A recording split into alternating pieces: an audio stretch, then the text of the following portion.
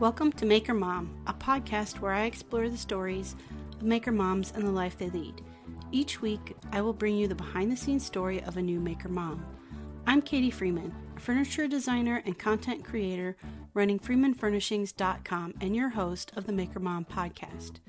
You can find Maker Moms hanging out in the Facebook community at Maker Moms and on the web at makermompodcast.com. If you love what you hear, please subscribe, leave a stellar review, and share this out with other maker moms you know.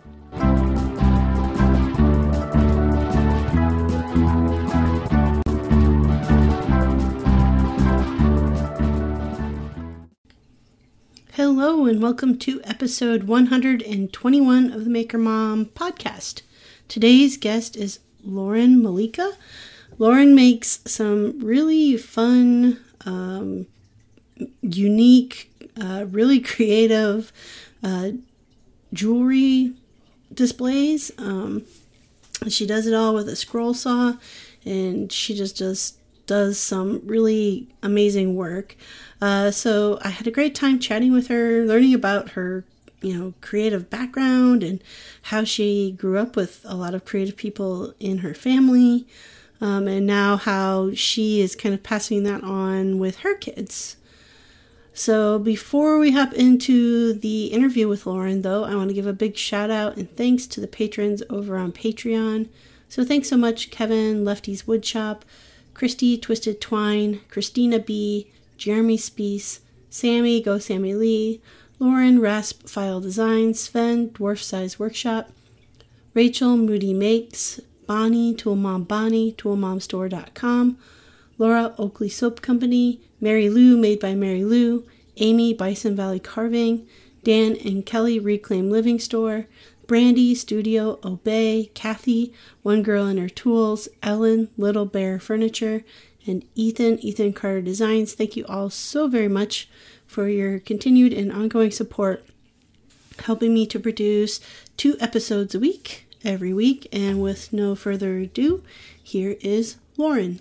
Well, as you know, since you listen to the podcast, I always start by having my guests introduce themselves. So when you are ready, I'm going to let you do that. Okay, so my name is Lauren Malika, and I've sort of named my business Lauren Malika Woodworking because it's just what it was, and I couldn't think of any other name for so many years. Finally gave up, and I have 2 boys that are 7 and 10. All right.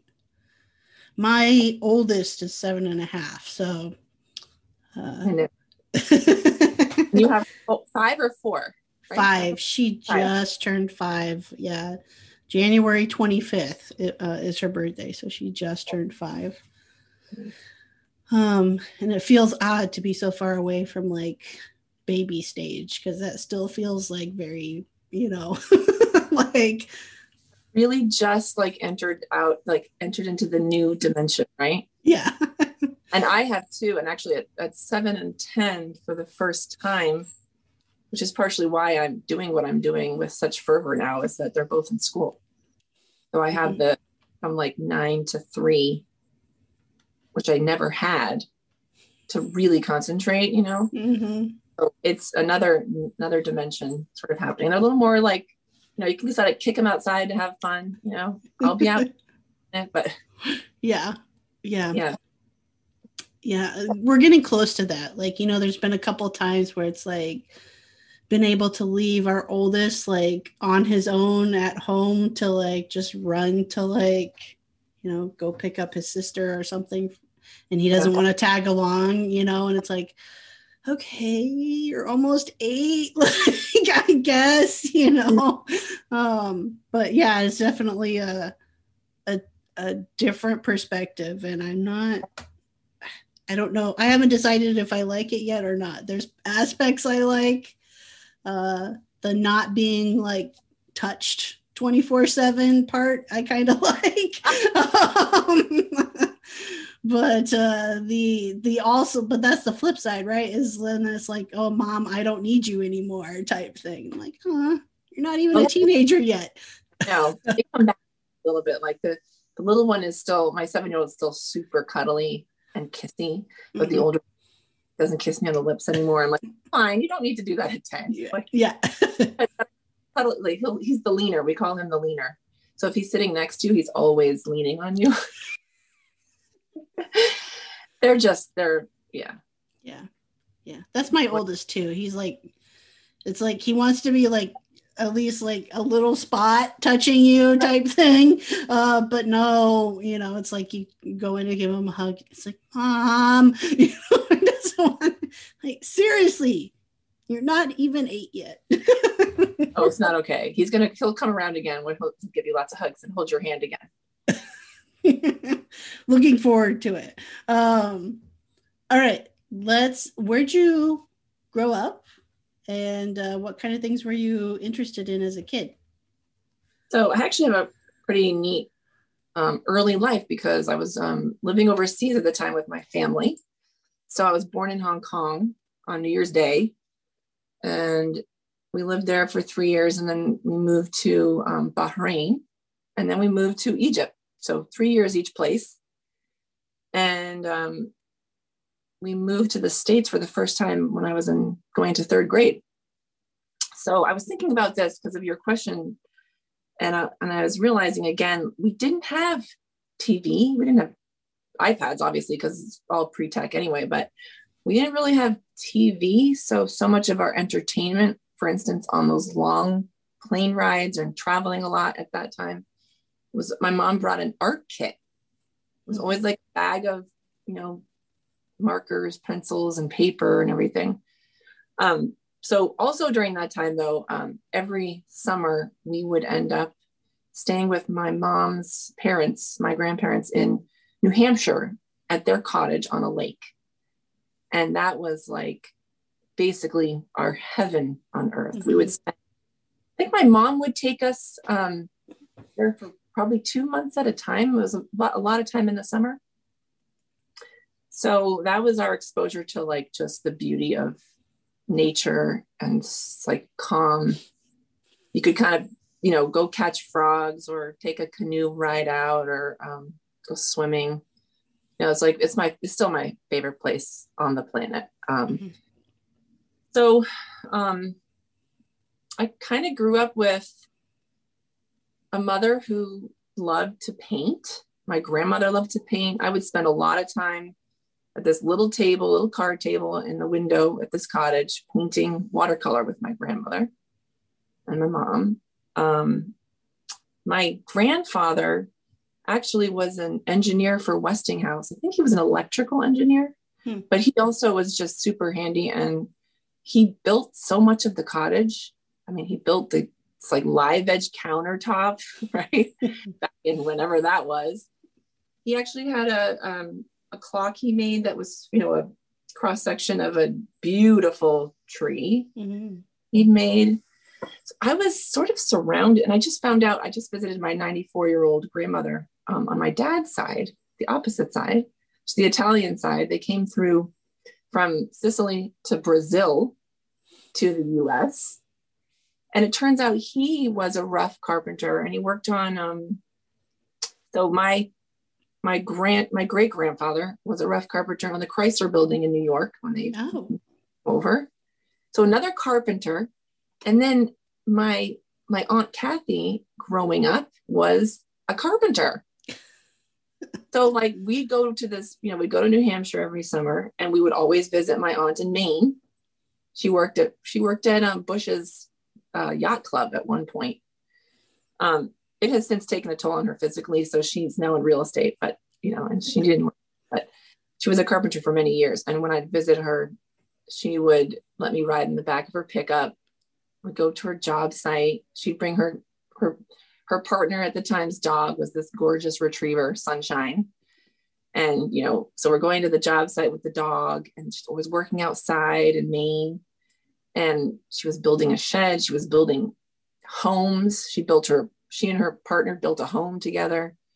So for me, I absolutely had just I feel like the biggest term is like resourcefulness. Mm-hmm. I really emphasize that in my life now with my family. It's like, I really want my kids to be resourceful. So if you need something, like figure out how to make it, or whatever it is, because I really was surrounded by such resourceful people. My father, my mother, both just something to get done. They just do it. Doesn't matter what the tools are. There was no like division about the men doing that stuff and the women doing the other. I mean, so, and then there was something else I was going to bring up. I don't know. I was always doodling, a lot of pattern stuff. I love to draw women and like faces, and I used to do swimsuit designs. I have like books and books of bathing suit designs. I thought I was going to be a bathing suit designer. So just a lot of stuff like that. I don't know if I missed, just a lot of resourceful people around me. My grandfather, the one who lived in New Hampshire, the cottage. So he, after his retirement, he started doing stained glass and jewelry making.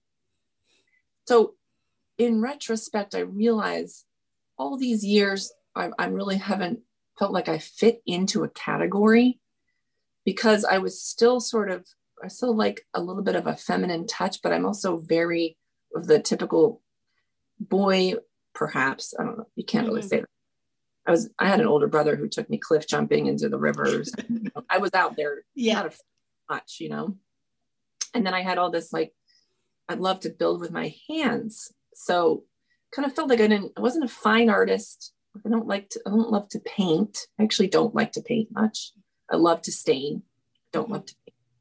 I will when I'm asked, but, and sometimes I enjoy it, but mostly it's just to be like accent stuff. So I kind of didn't feel like I fit in. And now as an adult, looking back at all those years, I'm realizing it's because I hadn't really realized that I had my own little spot, my little sweet spot, which is loving to draw, loving to doodle, but also building structurally with my hands and placing things. I love to be able to like visually move things around, and I don't do anything on the computer. I honestly can't.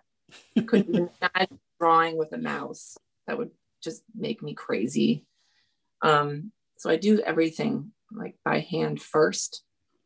And I've had to sort of figure out like software to take my drawings larger without doing like Adobe Illustrator and like high tech.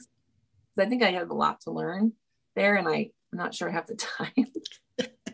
I had to find ways to get around that. So basically I was surrounded by a lot of artists and painters and carpenters and engineer. Like, so it's like the science and art mix in a way.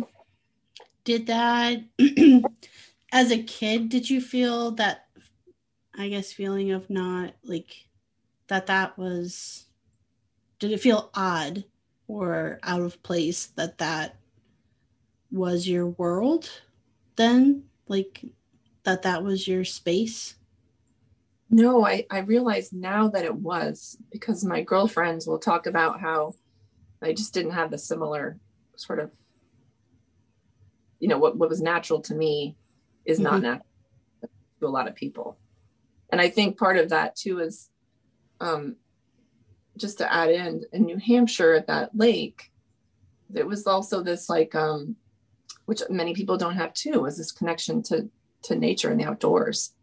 We didn't watch TV there either. I mean, it was go get lost in the woods and follow a squirrel, or, there's, he said, for growing up in a way, and my mother was very much like this, where she noticed all of the small things, So like, I take my kids out for a walk and I'm like, oh, look at the way that shadow, when the cloud comes and blocks the sun, it creates this cool shadow of the trees on the road. I mean, that's my mother and I both share. I mean, and now I hear my kids doing it. It makes me so happy, because I feel like those little things that are also just so inspirational. I mean, for like textures and shapes and forms and also not fitting in. I'm not a mathematician. I hate math. And so I do love construction. I loved shingling on this mission trip we did in high school. I discovered I loved it then too, but I love hammering and building, put things together, but I don't like to measure. And so I think, and I don't like perfection. I don't like being forced into perfection. So, and so much of furniture building and real construction is so carefully executed.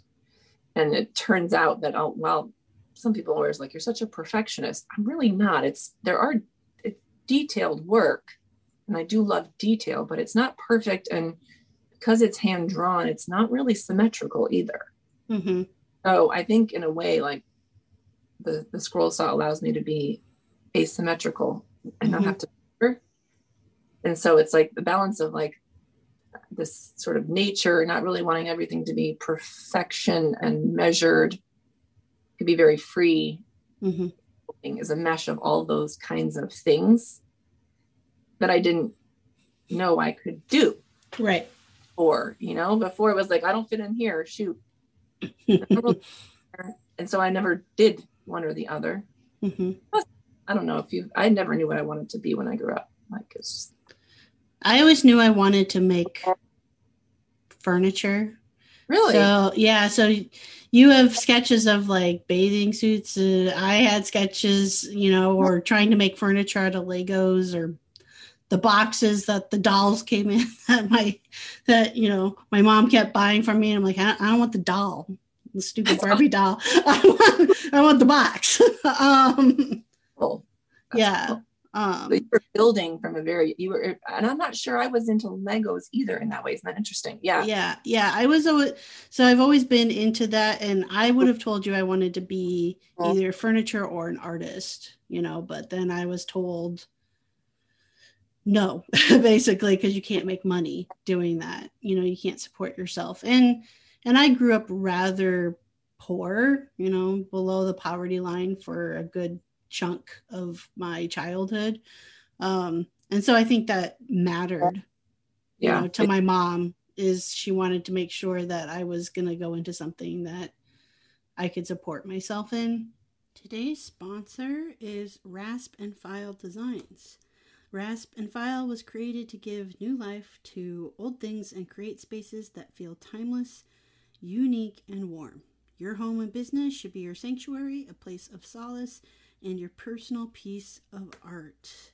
The owner and woodworker behind Rasp and File Designs is Lauren Matthews, and you can follow along and find out more information on Instagram. Just look up Rasp Filed Designs, or on the internet at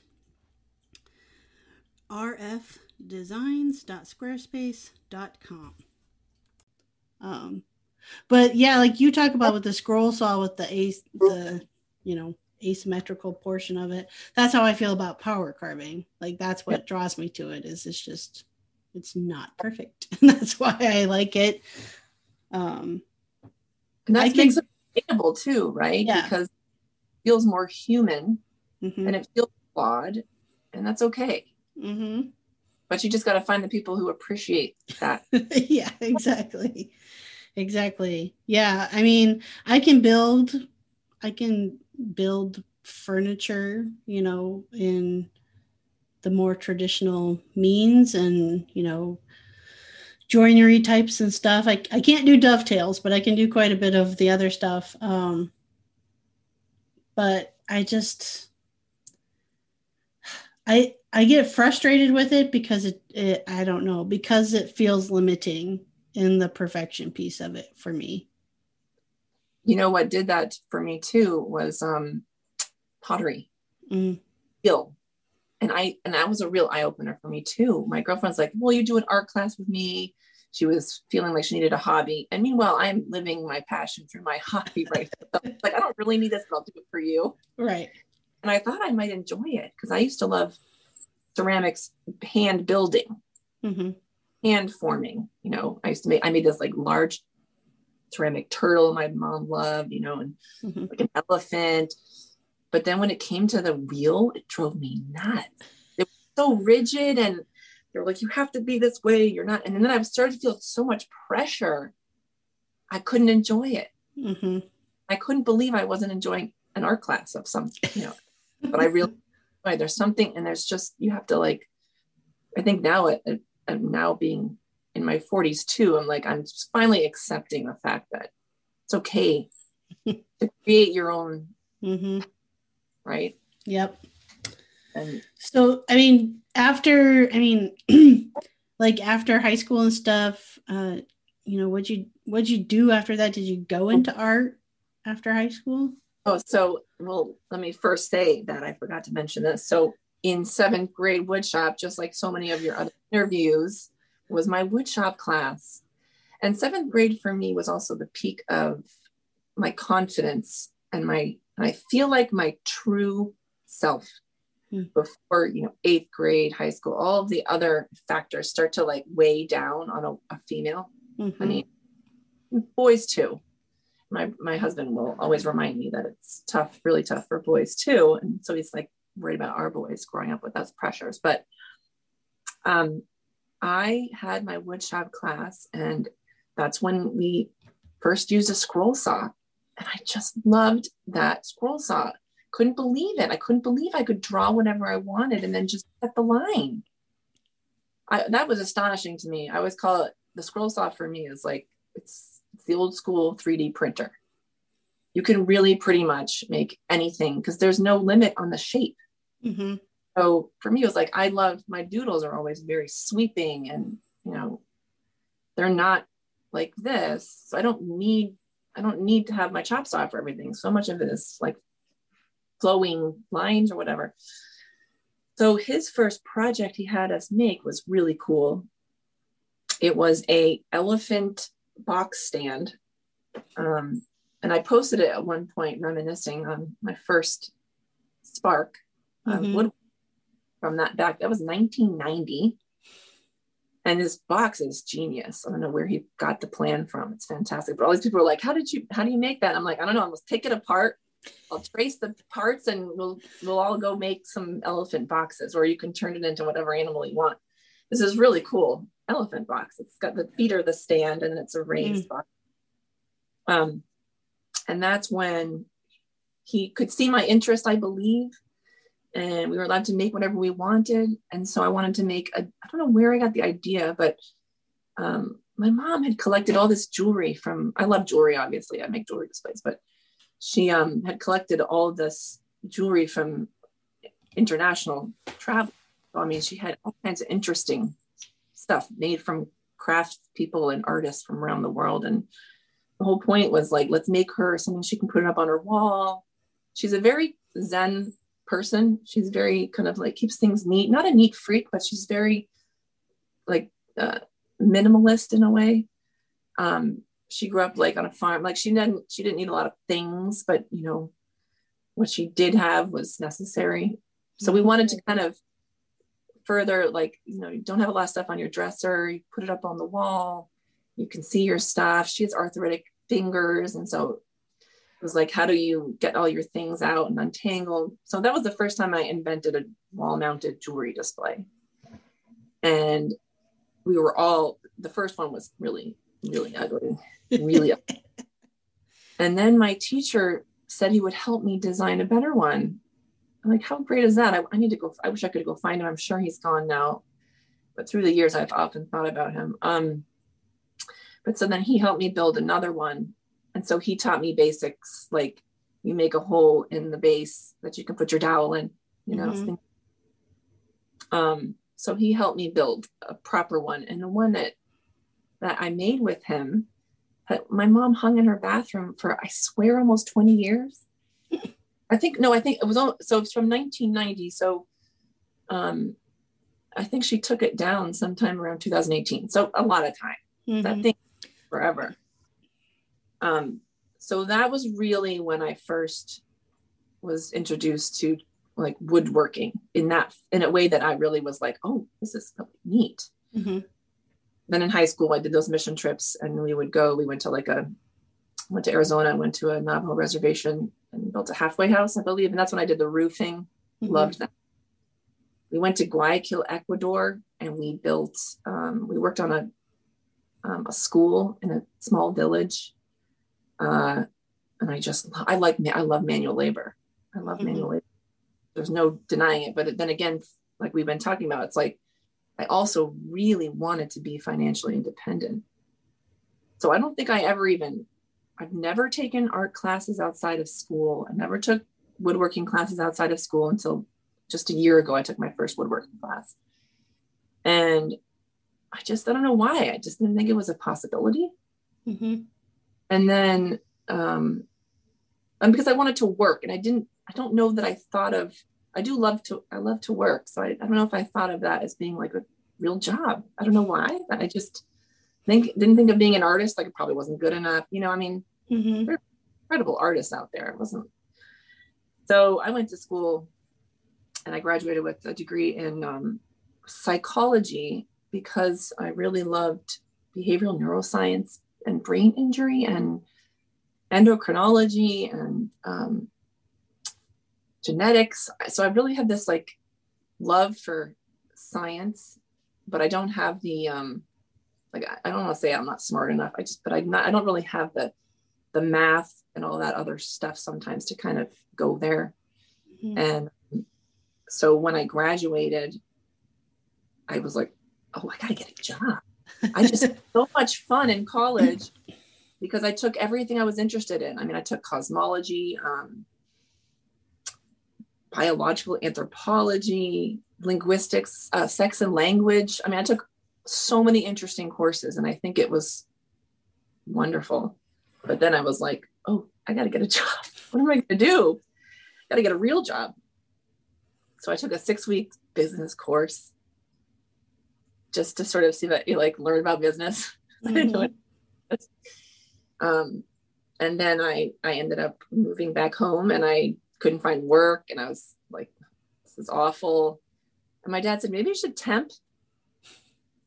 So I started temping and then that was cool. I just fell into the hedge fund industry. I didn't know what I wanted to be. So I just fell into the hedge fund industry and they were really cool people, highly educated, fun, interesting people there. It was before the hedge funds had really taken off. It was very early on. I didn't even know what a hedge fund was when I went to go in. I still don't know what a hedge fund is. It's financial industry. It's a little fancier. It's a little fancier and it's all like, high, your clients are all millionaires and, special clients and stuff like that. What made it really cool was that I worked for the marketing director. And so I did client service all day long. And it turns out, I just love client service. I like making people happy. I love getting answers if they need answers. I just love that. I love being on the phone all day with clients. And my boss was also the head of the foundation. So I got to choose, places where we might consider donating money and with the foundation's money. And then I started this volunteer group, or I think they kind of had one, but I sort of boosted it up a little bit and let's do more things. And we did all the fundraising events like 5Ks and, we did soup kitchen where we would go buy the food and go cook. I really liked that. It was like this volunteer initiative kind of a thing.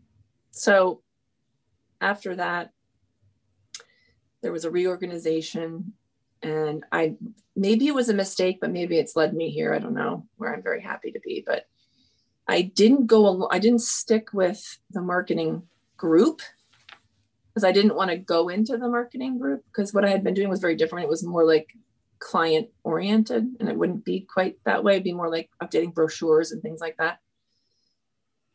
And I started working for a portfolio manager and doing spreadsheets every day.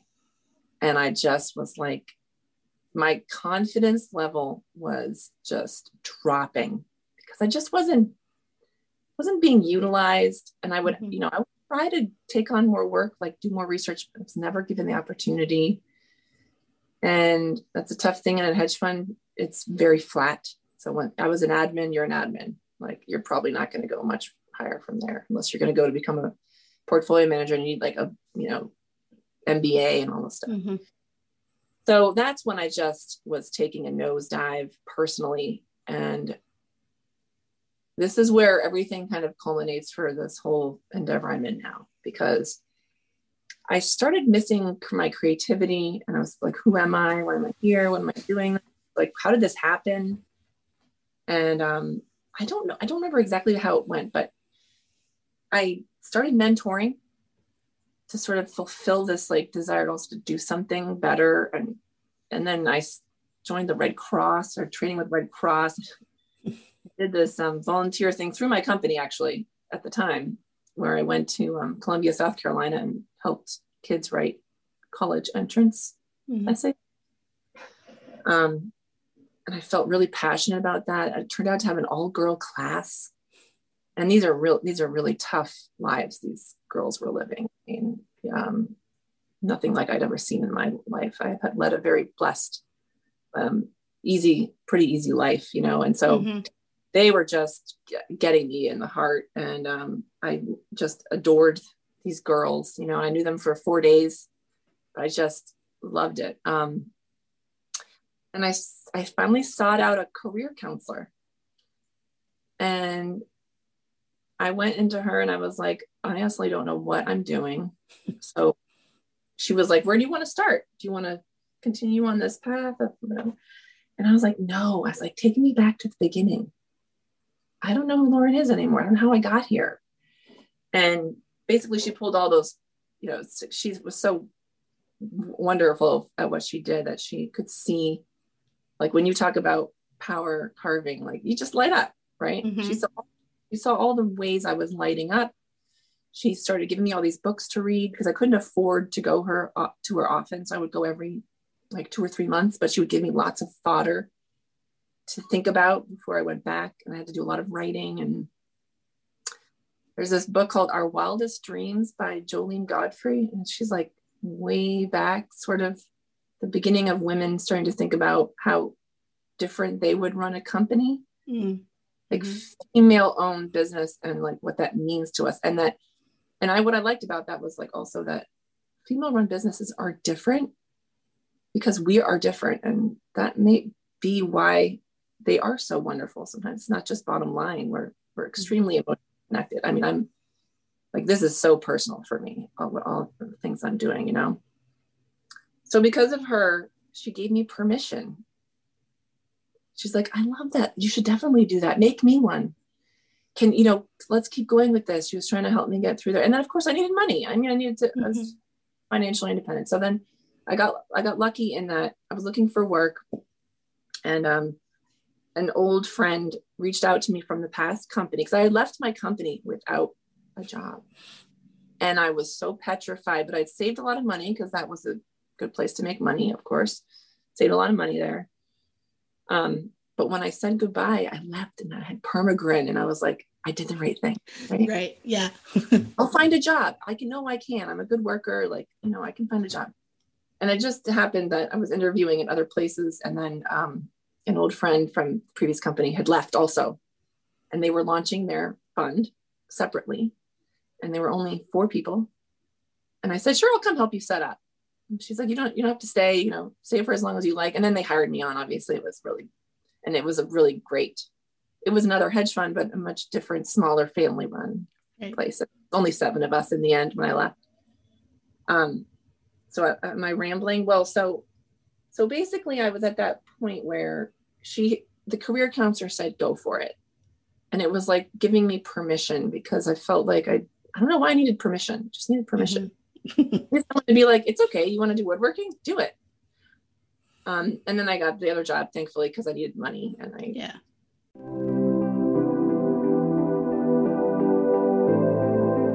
Hey friends, I wanted to tell you about an awesome brand I discovered that you might love as well. Have you ever spent a ton of money on clothing that was supposed to be high performance, only for it to end up at the back of your closet because it just doesn't fit right? I personally hate when this happens. I get excited about a new pair of work boots, and then I'm disappointed to find out they just weren't designed for me.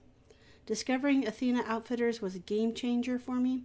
Athena Outfitters is a quality workwear brand for hardworking women. All of their items are handpicked to meet the needs of women in the trades, not just sized-down versions of items designed for men. They've got great workwear essentials like comfortable, soft, and safety toe boots, and options for my active lifestyle when I'm off the clock as well. Shopping with Athena Outfitters saves me time and energy because I always know I'm getting a high-quality product that also looks and feels great. Next time you're looking for gear with grit, check out AthenaOutfitters.com. That is ATHENA Outfitters.com, and use special code at checkout MM15 to get a 15% discount because you listen to the Maker Mom podcast.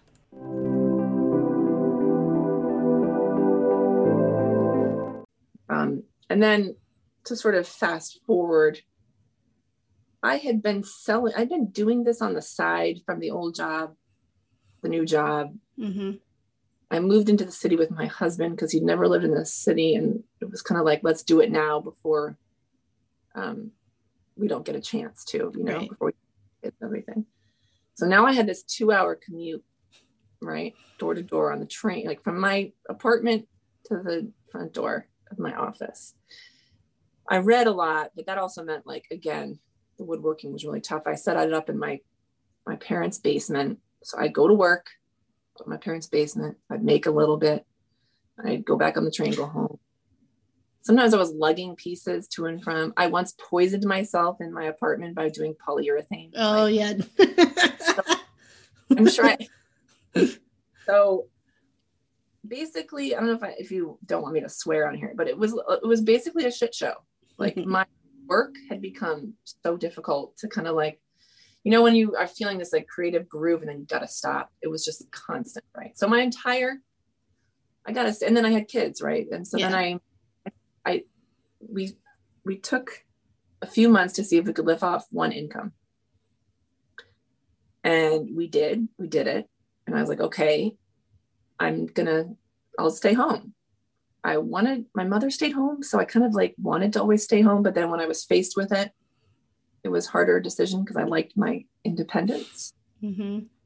So in the end, the woodworking, continuing it on the side of having kids, which was really tough, was like a way of preserving my identity that I think I really needed. Mm-hmm. And then it started to, it's just been ebb and flowing ever since I was working. When I first started, it's been an ebb and flow until finally I think it was 2015, right? My little one finally started school. So that's been the first time that I've had dedicated time and been able to actually blossom. Because I think before it was just so hard to kind of stay in a groove. Mm-hmm. Interruption. So yeah, so you were home with them the whole time. Were you doing the like nap time hustle and the weekends and that type of thing? Yes. Yeah. But not a ton. I mean, I put it was the back burner. I had to deprioritize it, but it was still there and it was still me. And I still had that because I really did miss work. I'm sort of like, even with kids, I was like, got dressed, had my shower, like baby can wait. I'm going to have my shower ready to go. If I need to walk out that door for anything, I'll be ready to go. Like, I just naturally have that. I'm a morning person. I wake up early. I go to bed early. I wake up early. So yeah, it was just kind of like always, I felt like, in a way, if I look back on it, I was kind of always clipping my wings. I was like constantly clipping, like. I was going to ask, yeah, I mean, when you said like you deprioritized it, does that mean you deprioritized yourself with it? A little bit. Yeah, absolutely. Yeah. So I'll ask this tough question. Why did it take both kids being in school to like put yourself back into and what you wanted to do, back into priority? I think I always felt like it was my responsibility. I chose to be the home parent. And actually, in some ways, it's the traditionalness of it has actually helped us a lot because my husband gets to focus on work. He goes, and I'm in charge of the kids. And I'm like the boss there. He's also about, how it goes. When there's a primary, sometimes they don't listen to the other one as much. Not yes, very fun. Absolutely true, but yes. And it was really important to me because I did want to be sort of the primary. Mm-hmm. But it was also that And my husband always said, it's okay. Don't worry about it. Don't worry about it. And I'm like, yeah, but it wasn't making money. Mm-hmm. It felt like if I wasn't really making the money, then, enough to cover, like, say, a babysitter, it just didn't feel right to me. But at one point I did, and my husband would never, he was always supportive. It was always just my own with it. It's like our own prejudices that we have inside us. But at one point I had so many orders for one of my most popular designs, which is this tree jewelry display. And I had to make something like 25 one summer or something. It was crazy. It boomed, something boomed. Yeah. And then I got all these orders. So I actually started my son for the first time in like a little home daycare down the road that my girlfriend was sending her kid to, because she works at the school nearby. And I was like, oh, this is perfect. So I could take him there for a couple of hours, about 2 days a week, sometimes 3 days a week. I'd get about 6 hours to work, and I could at least bang out these customer orders. So I did make some choices in the end. And I think that was the start of it, where I was like, oh, this is really good for me. Really good for me. I love my child, but I also love getting a chance to do something on my own. Yeah. So that was huge. Yeah. I don't, this is something that I struggle with, and I think we, all of us, I would say primary, the primary caregiver struggle with, and that is when we choose ourselves, we always have to throw in the caveat, I love my children. And it's like, to try to, like, I don't know, feel less guilty about that. But the truth of the matter is I'm not a good parent when I don't choose myself first. Absolutely. There has to be a give and take. And I think I knew the struggle that stay-at-home parents have. I knew the depression levels. I knew all that stuff. And that's why I was like, I really do think about these things. And like from the get-go, I'd sort of like know and stay conscious of them. So I was thinking, I have to make sure I maintain this for me. Mm-hmm. At the time, it was mostly enough. It was kind of enough. I had this identity in which I loved, which was my own stuff. And I think I also was just sort of waiting for the time when my kids would start school, where it would really be like, okay, now I can actually get more into this. And then once I feel like it's a self-sustaining, like you mentioned this in one of your podcasts, it was like, I wanted it to be a self-sustaining thing. I didn't necessarily need to make money. We'd already done the experiment. Like we chose the house we moved to and purchased for the first time based on one income. Like we have made all of the sacrifices and choices that put us right where we can be, where I can be make now. So, but you're right. It's like this, I think it's the primary care person. They feel like they have to say that it's true. It's like, I think it's also because if our kids are listening, you want them to know we love them. Right. But we also love our time apart, because it keeps us ticking too, as like patient. We can continue to be more compassionate when we've filled our cup, right? Like exactly. Like, yeah. I tend to be a person too who functions a lot on just like work and doing and filling up my time with stuff that I can push myself into burnout. And it's like the telltale sign to me is always when it's like I've lost my patience with my kids. Like, all right, okay, something's got to give, because like that's the absolute thing I don't want to do. That's like, that is still my high priority, is to make sure that I can be the parent that I want to be. And so that's always a key indicator. Unfortunately, I haven't figured out the early signs before hitting the losing the patience thing. I still need to figure that out. They know that it's human to lose patience. That's okay. so their patients will be like, oh, okay, mom and dad lose their patience too. Just gotta, okay, it's normal. Yeah. Nobody is perfect. That's right. I know. It's like, for me, it's like when I'm starting to feel like I'm being curt and like Mm-hmm. just work with everything. I'm like, wait, or when I'm complaining about their behavior being bad, I'm like, wait a minute, is it their behavior or am I like really awful right now? Yeah. Like I'm just a little bit grumpy. Mm-hmm. Exactly. Has there been any part, I mean, so you kind of went for this, like you said, doing it on the side, while you were working, and then like kind of where you could once you were home with the kids. But it sounds like it was always a business versus like hobby. Well, oh, you mean I always sold them? Yes. It was really like a hobby business, but I always sold them. And I don't know, I was trying to think about why that is. I think it's because, like, for me, it is the connection being made. There's something, I remember in the beginning, for some reason, I don't know why it was, but on Etsy, there were more people from Europe buying my stuff, which was really interesting, which is now, so now for the first time being on social media in this is going on my third year on Instagram, I realize now that I just didn't have an audience yet because my audience isn't necessarily around me. It's not locally. Mm-hmm. There is an audience here, and that's how I first sold. It was very much like just by word of mouth. Yeah.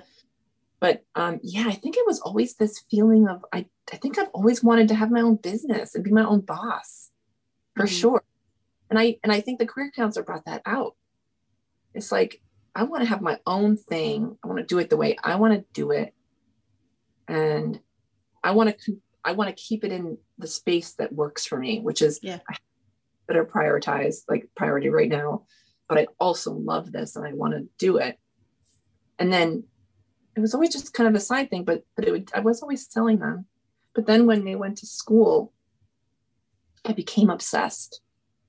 I think it was because I finally had the time to really get into it and then really improve, because I feel like repetition. Yeah. Skills just get so much better. You repeat. And then after repeating all of that stuff for so long, then it becomes super creative. And that's when your real voice comes out. So I think I didn't find my true creative voice until 3 years ago when my kids went to school and I could really get into this. And the first year was an experiment to see if I loved it or if I would go back to work to do something part-time differently, like my old career or something. But then I said, no way, I'm not going back. I love this so much. I cannot stop. I couldn't stop if I tried. Yeah. Now it's like, it is everything to me. I have so many dreams about where hopefully this can grow. I mean, I have a crappy little, I love the space, but I have a really tiny little space, which is why I can't do larger projects anyway. And weather is a big factor. I mean, it's super humid in the summer. It's hard to do my finishing sprays and whatever, super cold right now. So I have to be like bundled up down there. And I don't have dust management. So I keep the door open with a fan blowing it out. Yep. Yeah. So I just, and now it's just to the point where it is literally the fabric of my being. And I know now I can't stop. Mm-hmm. Yeah. Yeah.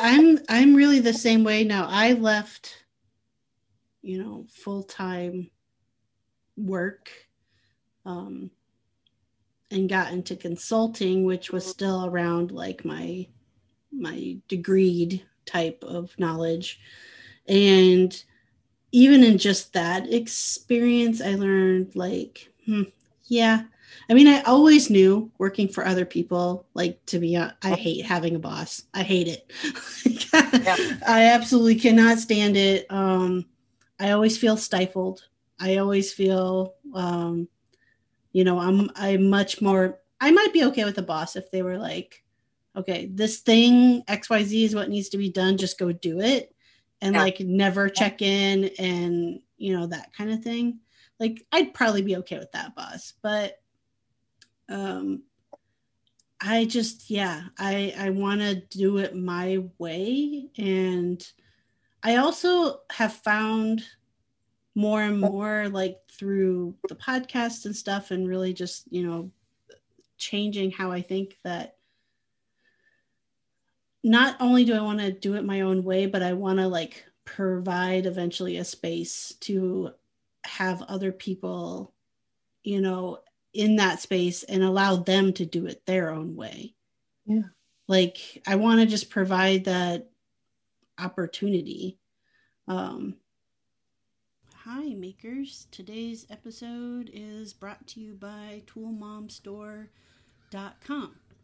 Tool Mom and Company is for all ages, genders. They have what you need for your one-stop tool-related merchandise of gifts and clothing. The products are fun, fashionable, one of a kind. In fact, I have 2 of the mugs. One has a circular saw with flames coming off of it and says, "Go Girl." Another one has the definition of a tool chick. Both of them are super awesome, and I have coffee out of them almost every morning. So check out toolmomstore.com or find them on Instagram at toolmombonnie. You can receive an extra 20% off at checkout by using the code MAKERMOM. So yeah, I put pressure on myself because it's like, dang it, this has to be successful, because I refuse to go back to a full-time job. Yes, me too. I'm like, I got to figure out how to. It's financially sustainable. I finally did the accounting for the first time, like for last year. Yeah. My husband gifted me to be the accountant for Christmas last year. I was like, I love you. I finally registered for the first time. I literally, I'm just going to do this. I'm just going to put up an Etsy shop. And I wasn't making anything. I mean, I don't pay myself salary. Come on. For like, do you make money? I'm like, on the transaction? Sure, but I don't make money. Right. And I don't care. Is that all right? I mean, we planned our lives on this one income. And right now I don't really make money, but I know the bank account that's for Lauren Malika Woodworking is still in the black. I'm trying to so as long as I slowly make it blacker and black, then we're going where we need to go, because it's just like, I don't need a salary right now. It's not the point. I mean, I love this so much. How could I? Right. Just give up some things along the way. But as you work to make it, self-sustaining, make it be profitable, how do you work in the goal to pay yourself, which would probably mean increasing pricing at some point? It turns out that I increased my price, I don't know, like $10 on like items, and they started selling more. So it's possible that I was underpricing to the point where I was valuing my work.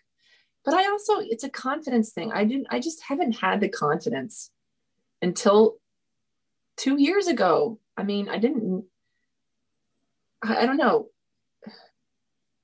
You have to be really confident in what you're putting out. And I think I still loved my stuff. I would never sell anything I didn't love, but I think that the quality of it has just gotten so much better that now people are paying for the decades of work that have gone into learning something, and not my learning curve. Right.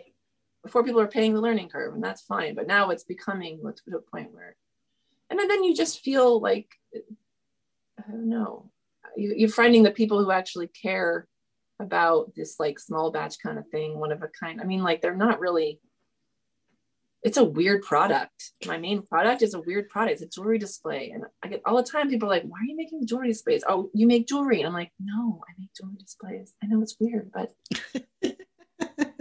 it's like this perfect blend of the things I love. And I think because they're jewelry holders, that's the structural part that I have to build in that I appreciate. Because if it was just a flat piece, it's not cool to me. But there's something about all those, like the structure above. It's like one of my customers was saying, it's like, it's so architectural, and she uses it. She's kept one just for art instead of hanging her jewelry on it, So I do I think it's a strange product, but I had to find people who appreciate it, because it's what I'm loving making them. I mean, maybe I will grow into other different types of products, and I make whatever anybody really wants. I mean, I made a military saber display.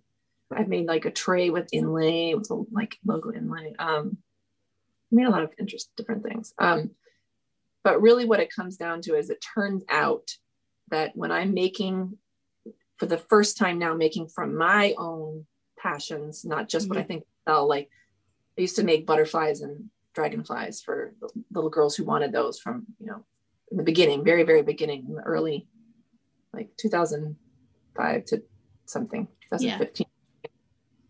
Those were what we're selling. Some of the pieces that I originally did were just mine. Like I used to do leaves that were very popular, and then the tree those were very popular designs that I did just on my own. But then more recently, it's like full on experimentation, and I'm loving so much of that. It's like, let's try this out. Oh, let's try this out, and it's like, the way I think about it is like constant prototyping. Yep.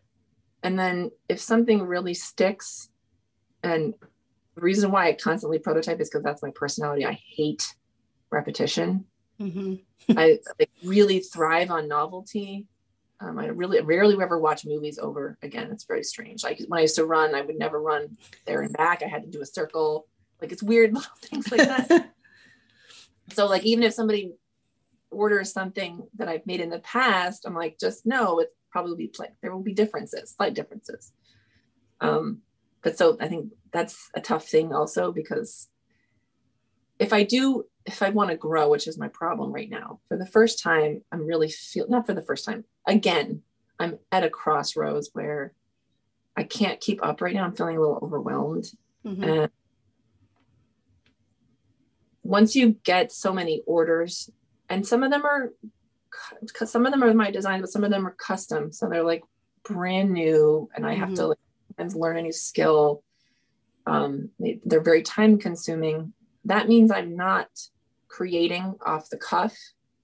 And so I'm trying to figure out right now, like a formula that works for me. I've seen a lot of makers, they do that thing where they like release a certain number of customs. And then they have like remakes so I have to figure out what's going to mix in the things so that I can stay feeling creative and passionate and not bogged down, and so far, I mean, I'm so lucky that my customers know they have to wait. I mean, because I'm just one person. I don't have any help. None. I jokingly had my son sand something last night. I'm like, here, Jess, we'll sand this little guy. But they're not quite ready to be like that. My kids get bored after about 2 minutes of like, my daughter will bug me, bug me. I want to help. I'm like, all right, here, you can do this. 2 minutes later, I want to do something else. I know. They don't know how to work hard yet. Though they're really great about taking a chisel and getting old resin off of my workbench. They love doing that. Like they absolutely love it. To train them in. I'm like, all right, put your safety glasses on. Please stop putting your hand at the sharp end of the chisel. Yeah. You know what? Well, I have to figure out what makes them tick, because it turns out, back before COVID, the kids down the block, it was so fun. They would all come off the bus and they would all come over for woodshop days with me. Unfortunately, I got to the point where I got too busy. I couldn't really like have them over to play. I was like, I have to work. Like these hours are so valuable. You know what it's like. Yep. Somebody calls you, you're like, I'm not gonna pick it up, because if I pick it up, I'm losing 10 minutes, which is so important. So my day, really, I try to like block people out, and then I let them in, and then I spend an hour helping a friend with something, and I'm like, I needed to do that. But but so they liked making Zelda shields. They made shields, swords. So sometimes it's like I have to figure out what gets them into it, because I would like, my 10-year-old can use the scroll saw by himself. So I had a DeWalt scroll saw, which is like really awesome scroll saw for, I don't know, decades. And it has a nice guard on it, and he is allowed Mhm. to use that one now because I just purchased with my funds, my sustainable. I purchased a really fancy, like more industrial scroll saw last year, I think it was. And that's off limits now because I've taken the guard off, and it's like mom thing. But he can do this. The 10-year-old can do the scroll saw by himself, and he's like cut a dinosaur out before and stuff. So I think they just have to find what they want to make. Mm-hmm. Gotten them back into it much either. The neighbor kids were more into it. So yeah, my kids are, I could see my daughter getting into it. Like she's and we need to get back to it, but you know, she discovered the world of miniatures, like miniature houses and stuff through, you know, YouTube Kids. And so that has kind of taken on, you know, it's like with foam board and cardboard, and we're working on building the house and then building like the furniture pieces. And that sounds cool. Yeah, she gets into designing it and stuff. So that's like, I can see her probably getting into actually, you know, she's my kid who loves Legos. Her older brother's like, you know, really? Yeah, he's really not into Legos. Occasionally he will, you know, but it has to be like Minecraft or Pokemon related. It can't be like just for the heck of it. But yeah, I think she'll be my shop help or my builder. Yeah. But my son gets into decorating. Like he can lay out a whole like table setting with the centerpiece and like, you know, and he critiques all of my designs, all of my pieces, you know. He'll be like, that's really cool, except for this part right here. I don't like that part right here, you know. So I think between the two of them, I have jokingly said that I could see them being like an interior design team or something. Oh. Yeah. Cool. So that's like another thing, right? We got to find, we've found what makes us tick. I always think, how am I gonna, I have to pay attention so that we can make sure we're doing things that help them nurture those things within them, you know, because it's their individuality that is great, right? We have to be like true to ourselves, and that's where the real fun happens. Mm-hmm. Yeah, I think we've done a really good job. Like my wife and I are very much like kids at heart, and so like, you know, our basement isn't totally to a crazy level yet, but it's gonna be there probably before we ever leave this house, in the sense of like the kids are like, we need this, and it's like, all right, we're gonna like install it. We're gonna build it, we're gonna do it, you know.